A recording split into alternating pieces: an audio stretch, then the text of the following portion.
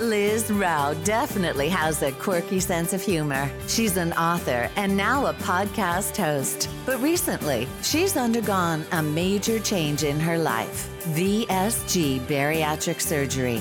Now she's on a journey to discover health and happiness. Join her as she navigates this new world. This is Life with Liz. Today's podcast is brought to you by Pieces of Accordance, a book by Liz Rao. Sasha Reeds has always wanted to be a writer, but she's never known where to begin. So when her grandmother leaves her an old photograph of a house in Missouri, she finally feels inspiration to write. But when secrets of the house begin to unfold and the town's most romantic love story comes to light, things start to feel more like a memory from a dream rather than reality. What has Sasha gotten herself into? The one secret that may unlock the mystery of the house and the reason Sasha feels so drawn to the small town life is hidden inside a trunk in the attic. But without a key, will Sasha ever discover what her story is? Pieces of Accordance by Liz Rao is available in Kindle and all other ebook formats, as well as paperback and soon, Audible. Hello, everyone. Welcome back to my podcast. I did take a week off to really indulge in and celebrate the holidays, so I hope you all had a wonderful holiday season as well. So I want to just dive right into it. Something that just stayed on my mind throughout the holidays was alcohol. Alcohol, because all I wanted to do was drink wine with my mother and my sister-in-law, have a girls' night, really enjoy New Year's Eve with champagne because it's my all-time favorite. And you know what? I let myself do it. I did. I indulged. I had what I wanted to. Obviously, I didn't have near as much in the amount as I used to be able to intake. But it really got me thinking because alcohol totally affects every single bariatric patient differently. Someone else's story is not necessarily your own. And when you really consider it, a glass of wine with dinner, a cold beer after mowing the yard, alcohol is just so woven into the fabric of our lives. Well, for many of us, it certainly was for mine. So I just want to jump right into this. I hit a stall during the holidays and stayed at 52 pounds for about a month in my weight loss journey because I was letting myself indulge. There's no other excuse for it. There's no other reason for it. I ate what I wanted. I drank what I wanted. And most of the days I hit my macros. And I made myself a goal, like, okay, but after the holidays, like, you're right back on track. And I went totally clean the week, or honestly, January 2nd, because I let myself indulge through the 1st. So then I went totally clean, and my stall broke like that.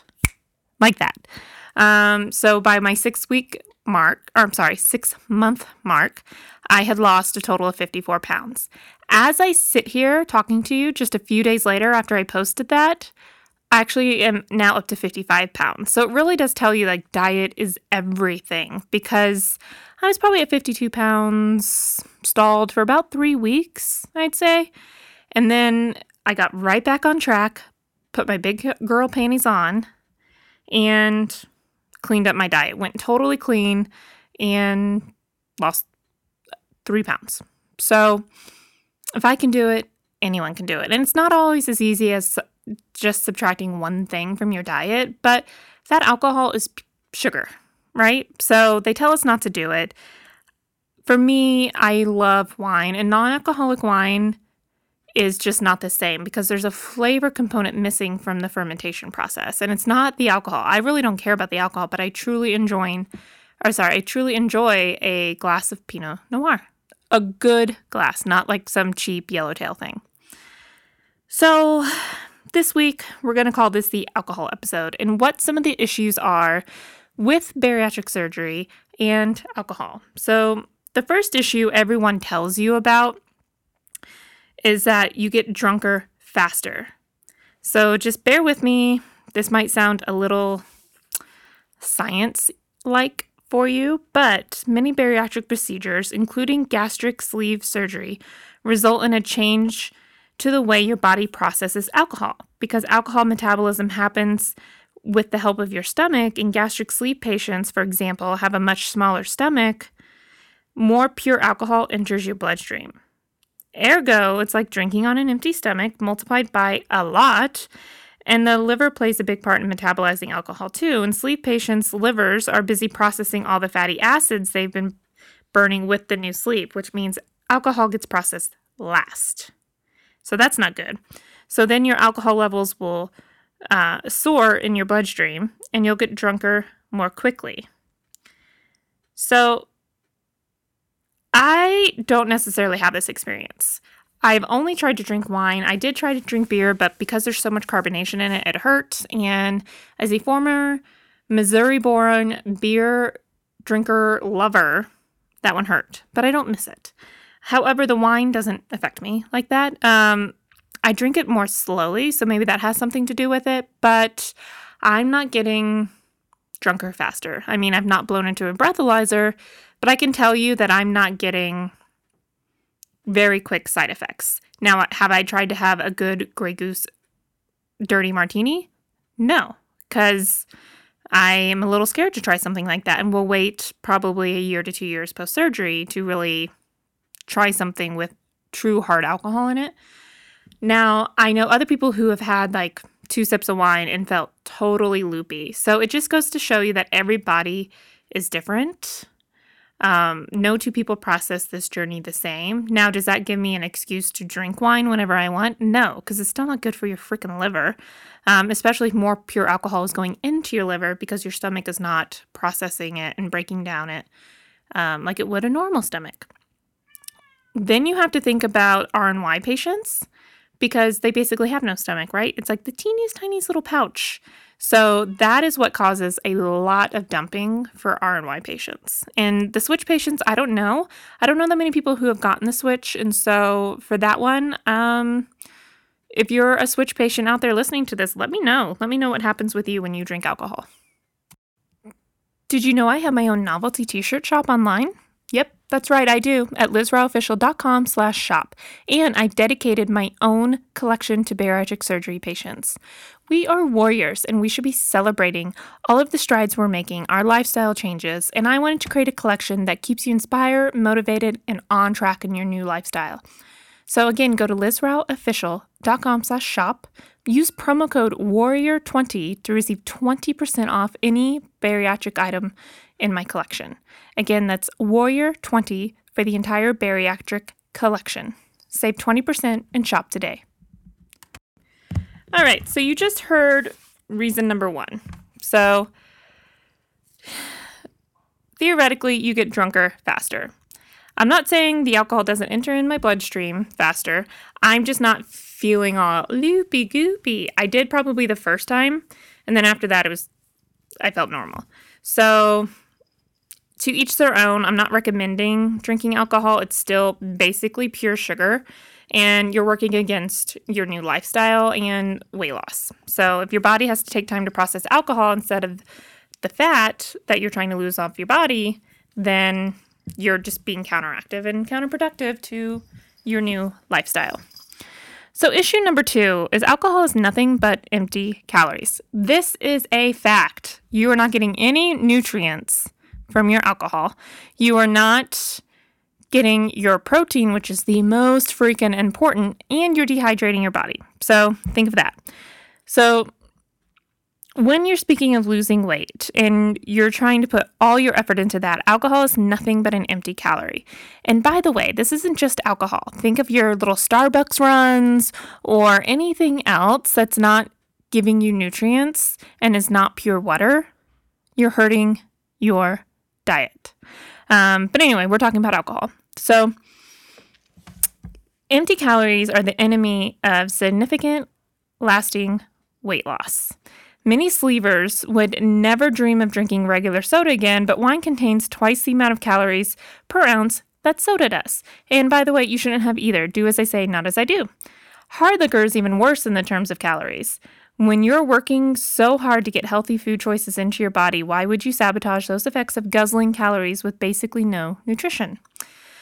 I personally have made the commitment to stay totally clean until Valentine's Day because we are saving a bottle of champagne that's kind of special to us for that reason. But again, it's celebratory. It's not happening every weekend. I'm not eating totally clean through the weeks to have alcohol on the weekends. Like, that's not a good plan either. That's not really balanced. You're just ruining everything you did during the week with a few glasses of wine on the weekend. So you have to set these like goals and make it a reward, but it can't be a reward that's weekly or, daily. So I see some people doing, because remember, the tool's only doing the bulk of the work for the first year at the most. After that, if you haven't changed your habits and your lifestyle, it's not helping you. So another issue you hear a lot of people talking about, and I've noticed that I hear about this more with RNY patients, just through my research. I'm not saying that's a statistical fact. I'm not a doctor. But the third issue with alcohol is the risk of dependence, because it's very unfortunate, but alcohol abuse after bariatric surgery has become a hot topic. That is because multiple studies find an increased usage of alcohol in people who've undergone bariatric surgery. So there I can say I'm actually drinking quite a bit less. But the kind of bariatric surgery does seem to affect this risk, however, with bypass patients the most. So again, RNY patients.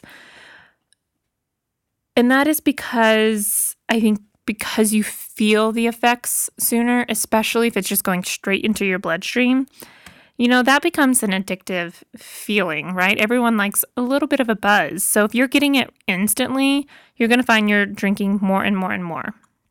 So the gastric bypass and the switch change your physical anatomy so that alcohol no longer travels through the initial part of the small intestines. So that's the other reason why. And again, it creates a chemical dependency. And if you think about it, a lot of patients were using sugar for that kind of dependency to create like a reward feeling with themselves, even though it kind of counteracts. And as we learned in the last episode, it gets you really high, but then it gets you really low. So a lot of times patients who have undergone bariatric surgery will start using alcohol in that manner because it's quicker. So you'll find that a lot of bariatric patients have actually gone totally sober. Like I said, I don't get those quick side effects. I don't know if it's because I'm sleeve. I don't know if it's just because I'm special, but I don't foresee that becoming a problem with me. But I do restrict myself quite a bit, and I make sure it's only a reward system and not a habit. So that is a huge, huge reason to watch your alcohol intake. The bottom line here is that gastric sleeve might not have the same links to increased alcohol use in post-op patients. We do know that the procedure affects the way patients process alcohol. So every doctor out there will tell you, skip the alcohol. So you really have to make this choice for yourself if you want it. Again, I wasn't as high BMI-wise as most patients. I don't have 100 pounds to lose. My goal is really about 72 pounds. So every patient's different, but every single doctor will tell you to lay off the stuff, especially the first 12 to 18 months after surgery, because your bodies are working so very hard to shed a difficult amount of weight, and a lot of weight. So after you've reached your goal, a small amount once in a while probably won't have the adverse effects. But again, the more you make it a habit, the worse it's going to be. And this decision-making process is hard, especially if you consume alcohol, sugar, or any slider foods, cheater foods, anything like that. So those are really the top 3 reasons you should stay away from alcohol. Like I said, it's everyone's decision for themselves. I'm not a doctor. However, this week I did talk to a nutritionist. So I had my 6-month nutritionist follow-up this week. Next week, I have my doctor follow-up with all the blood work and everything. My nutritionist liked my food choices. She said it was okay to indulge every once in a while. We went over my diet, and she said everything looks good. I'm doing everything, as well as I can do it right now. She was very pleased, and she asked me if I had any questions. And I wanted to know, and I asked her about processed protein high foods such as Quest chips, pizza, and I'm not knocking Quest. There's plenty of brands out there. You see like these high protein bars all the time and yogurts and things that have been doctored, okay? Doctored, processed, and aren't real, aren't found in nature. And I said, to me, that's like a gateway food drug because it's going to slip you right back into the habits of, oh, I just want some chips to eat. I just want to have a slice of pizza. And she said, I 100% agree with you. She said, I'm a big advocate in getting your nutrients from whole foods. Not to be confused with Whole Foods, the grocery store, but actual real food found in nature.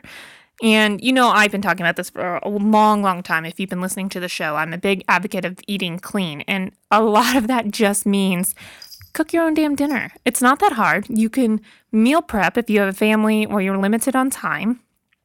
Most of us are working from home these days, so you should be able to find a way to do it. But get your food, get your nutrients, get your protein from real sources of food. Like I've said, if you're going to have carbs, eat a natural carb. A strawberry, an apple, heaven forbid, a potato, because those are okay carbs. Nature gives you what you need.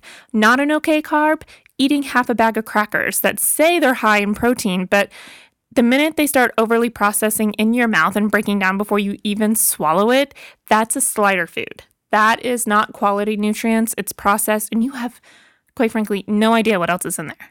And none of that can be good for you. Every once in a while, sure. Just like a glass of wine, you might want a cracker. But what I'm saying here is don't depend on those products that you see pushed everywhere, from Embari to Quest to, God, there's like so many of them. But don't depend on those for your nutrients. Make them your backup. You're traveling, you're on a 10-hour flight, you're not going to be able to eat what's on the plane. Sure, go for it. But if you're at home eating dinner, bake some chicken in the beginning of the week, have it already sliced up, ready to go, and measured out in little containers, and you'll be good to go. My husband is not a bariatric patient, but even he will cook a bunch of chicken. He usually grills it, and he sections it up, and it's ready to go. So anytime he's hungry, he can go and just eat a little piece of chicken and get something high protein versus eating junk food, because he's the ultimate snacker. That's his biggest problem, is he will just graze all the livelong day. So I just can't say it enough. I know there are other people out there who would disagree with me. I know there are probably other nutritionists out there who would disagree with mine. But I just think, and especially when you hit a stall, look at what you're eating. If you're using some protein chips to make nachos, are those nachos really the best choice for you? Or would it be better to maybe eat the taco meat and not have a carb component? Are you dousing it in cheese? What is it, real cheese? Is it Velveeta, which by the way isn't cheese but looks like it and makes the best macaroni in the world? Consider it. Really look at your choices, especially like I said during a stall, because a simple tweak in your diet could make all the difference in this journey, because it never ends. And my nutritionist said, it looks like you're already making the choices that you're going to have to live the rest of your life. You're probably always going to have a piece of fish for dinner, some egg whites during the day, some side of vegetables, but you're making protein your first choice, and that's the right way to go. Sorry if you can hear my cat. She's being, she's sometimes a toddler. She's on one today. Daisy, what are you doing? She just wants to participate. She loves you guys too. So, all right, with that being said, I did post my 6-month photo update on Instagram at Liz Rout Official. You can also find me Facebook, my website. I've been working on some really cute new things. I, as you know, work in the travel industry and miss traveling. We never got to do our honeymoon last year, so I have been making a huge travel section of t-shirts as well, because I just miss it. So I just made Paris is always a good idea, and I did London with the colors of the Union Jack. And my friends in the travel industry have submitted ideas. So Wanderlust is a wonderful thing, and I have it in life. I have it in my travel dreams, and I feel like I have it in my bariatric world as well. Thank you all for joining me. Next week, make sure you listen to hear what my doctor has to tell me about my blood work, because I'm a little nervous. Talk to you soon. Bye. Thank you for listening to this episode of Life with Liz.